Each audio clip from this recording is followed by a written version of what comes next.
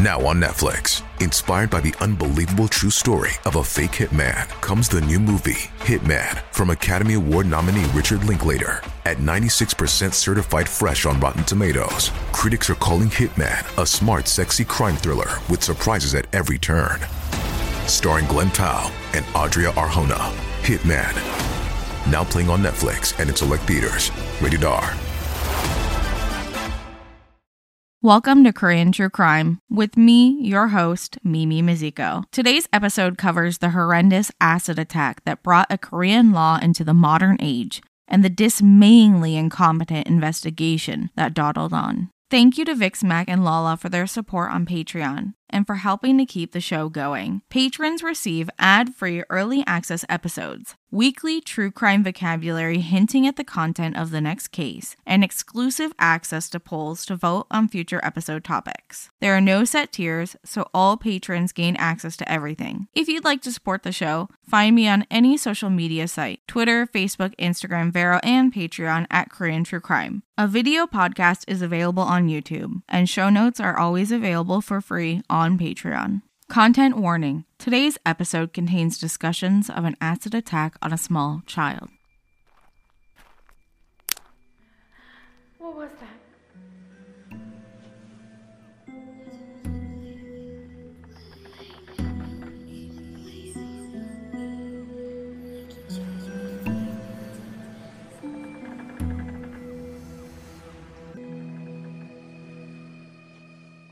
On the morning of May 20th, 1999, at 11 a.m., a 6-year-old boy named Taewan grabbed his backpack, put on his shoes, and waved goodbye to his mother as he walked outside to begin his route to his piano academy. He hadn't yet started his first year of elementary school, but was going to various academies for tutoring to get a head start. He liked his piano academy, but he had to stop playing with his friend that morning to go to his class. His mom had asked if he could go to school by himself this day because she was busy working at her salon. She said she would be waiting for him at home when he was done. It was a really short distance to his piano school, and kids often walked alone to their schools during this time. His family lived in Gyeongmokdong in Daegu. Taewan continued down the street his mother's salon was on until reaching an alleyway that he chose as a shortcut to get to his school.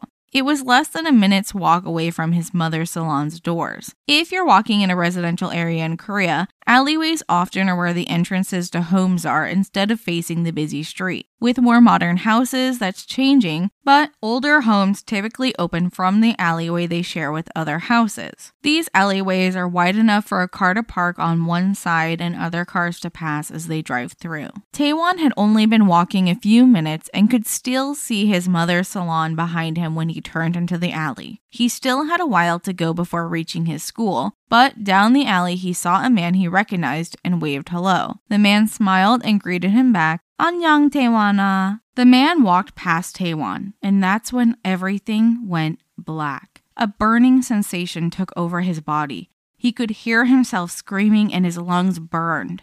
He couldn't comprehend what had happened to him in the moments the man walked past him. We know now that Taewan was attacked with a liquid called sulfuric acid. Sulfuric acid is extremely corrosive and is most commonly found in car batteries, drain cleaners, and fertilizers. However, when sold in these products, it's greatly diluted. So battery acid, for example, which causes horrible burns, is only roughly 30% sulfuric acid. We don't know the origin of the acid that was poured on Taewan, but the immediate burns indicated that it was highly concentrated. After the attack occurred, Taewan stumbled down the alley until reaching a telephone pole where he sat and sobbed for help. Neighbors in the area ran to his rescue and he was taken to the hospital. Taewan was placed in a coma for 5 days. When he woke, every part of his body hurt. His body was wrapped thickly in bandages and he had lost both of his eyes and parts of his esophagus. But to his family's surprise, he was able to speak, a quiet, gravelly whisper. I'm going to play some of the audio that his mother recorded of him speaking, but I'm warning you now that the sound of him speaking to his mother absolutely broke my heart.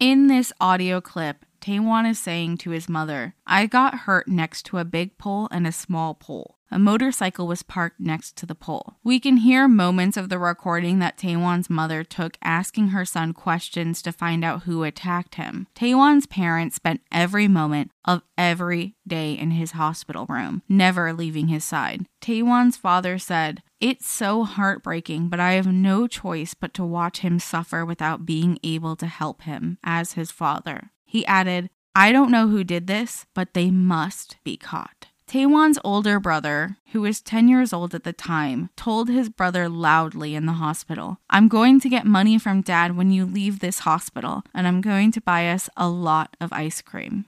Taewan's mother continued to speak to her son and ask him questions in various ways, trying to get any details he could remember about what happened. She did this questioning alone without any police help, as the officers would dismiss most of what he was able to remember as unreliable due to his age, and that it would be easy for him to misremember information after a traumatic incident. Nevertheless, his mother continued to speak to Taewan about what had happened. From these recordings, we got 300 minutes of testimony. Taewan recalled what led up to the incident. He recalled details, such as a black plastic bag that the man was carrying when he attacked him, which the police used to dismiss his memories, insisting that acid would have melted such a bag. However, acids are specifically stored in plastic. If you're confused about how an acid can destroy skin but be stored in a plastic bag, let me explain a little bit. Plastics generally don't have any reaction with acid. Sulfuric acid is very good at destroying bonds and things like water on skin. But glass and plastic are very strong and hold onto their bonds, which means they have no reaction with acid. So, to oversimplify, an unstoppable acid and an unbreakable plastic. They go together well. So the police officers were wrong at this initial assessment. Taewan's mother continued to ask him questions to help create a very detailed account of that morning. Taewan's mother owned a hair salon and was working that morning. Taewan had gone to visit his aunt that lived nearby after his mom gave him the task of delivering flowers to her. His aunt was so happy with the cute delivery that she paid him a 500 won coin, roughly 50 cents. He then went to his friend Hyun-soo's house to play together. After playing with his friend, he grabbed his bag from his mother's salon and headed down the street for about a block, then turned down the alley. A man approached him, greeted him by name. He said, "Taewan-ah," adding the informal "ah" to the end of his name to signify a casual or perhaps familial tone. Taewan said he knew the man, but not really. He'd just met him before. The man was walking down the alley in the opposite direction of him and passed him for about a minute or so.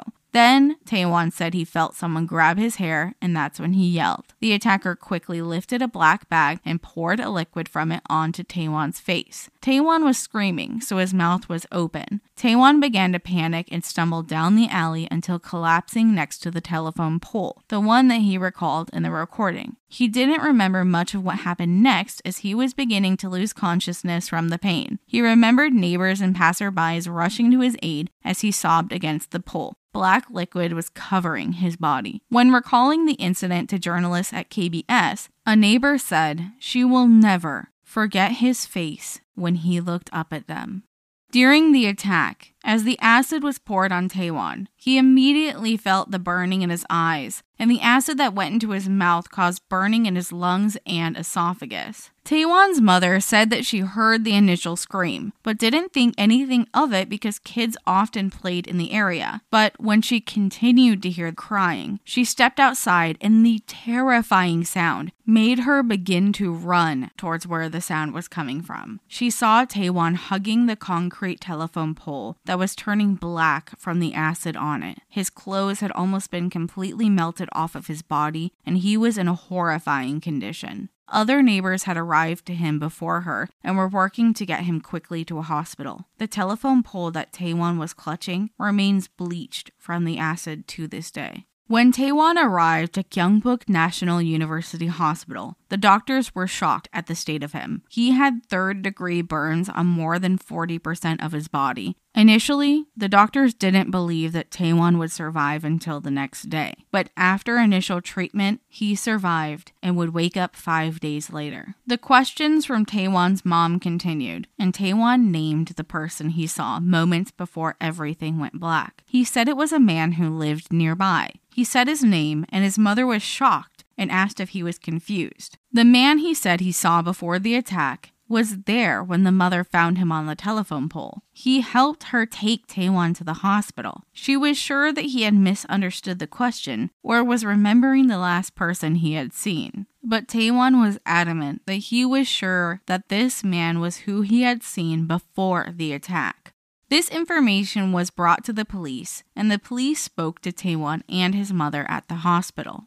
Taewan was able to say he knew this man who attacked him and named him to the police. Taewan even confirmed he heard this man's voice before and after the attack. However, Taewan hadn't seen who attacked him because he was attacked from behind, and this man he named aided him after the attack. So he had seen this man walking down the alley less than a minute before the attack, and this man ran to help him when he heard Taewan's cries. So it was a possibility that this man was merely someone he had seen last before the attack and before he was taken to the hospital. The police brought in the man, named Mr. Kim, who had no prior charges. Mr. Kim gave his testimony to the police. He owned a chicken restaurant down the alley away from Taewan's mother's salon. He had gone into his shop and opened the store that morning. He was playing soccer earlier that morning, so he cleaned himself up and sat down at a table to complete paperwork related to his soccer league. While he was working, he heard the sound of a child scream from afar, but kept working. He didn't know who it was, but he heard the child scream for help again and went outside and saw Taewan down the long alley on the far side at the telephone pole. Other people at the scene told a different story, however. The first person to run to Taewan said that Mr. Kim didn't come from his chicken shop, but from the other direction. Investigators had some suspicions of this man as well, as he had spoken on the phone at 10:35 a.m. and again at 10:37 a.m. The calls he made were from his chicken store. The attack occurred at roughly 11:05 a.m., but Mr. Kim made another call 20 minutes later at 11:24, shortly before leaving his shop to go help Taewan in the alley. Taewan's parents believed their son wholeheartedly, because a few weeks prior to this incident, Mr. Kim had contacted Taewan's family to ask to borrow money for his failing chicken shop. He was in a lot of debt, but Taewan's parents refused to help him. A very clear motive had been established. An officer had taken note of the fact that Mr. Kim had helped Taewan after the attack and suffered a chemical burn on his arm because of this. He had a wound on his leg, but he dismissed, saying it was from playing soccer earlier that morning. Ultimately, he was released due to a lack of evidence that he was involved in the attack. KBS, the Korean broadcasting system, obtained a secret recording of one of the lead investigators on the case complaining about the investigation. The officer begins to shout that he cannot investigate this man simply because a child named him, because it was prejudiced and unreasonable. The officer then states that his opinion is that the mother was the culprit of the attack in a very inflammatory tone. With the police officers not only neglecting to do their jobs well, but also ignoring the actual testimony of the victim, there was also the fact that at the scene of the crime, Taewan's friend Hyun-soo, whom he had played with that morning, had seen some of the incident.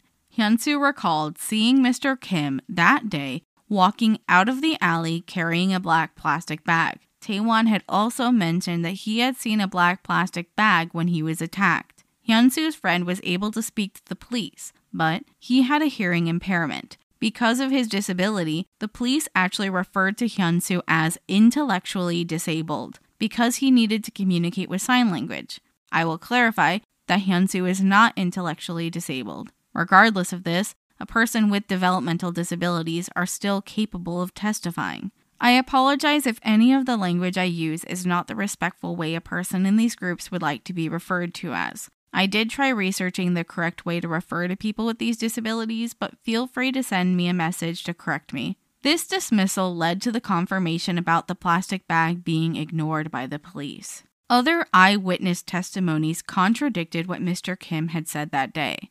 Mr. Kim testified that at the time he went to help Taewan, he was wearing a blue sweatsuit, a white cotton shirt, and black rubber slippers. However, others said that when Mr. Kim arrived to Taewan, he was wearing leather closed-toed shoes. This change in description of clothes may be to the fact that the eyewitness misremembered the shoes someone else was wearing, or it could be due to the fact that he was wearing leather shoes to protect himself from the splash of the acid during the attack. The police collected the clothes that Mr. Kim was wearing that day, but once in police custody, they were contaminated by being opened from their sealed bags. The samples from the clothes could no longer be used. The case for Mr. Kim was lost due to the incompetency of the investigators. While the investigation continued to lead nowhere, Taewan struggled until the very end.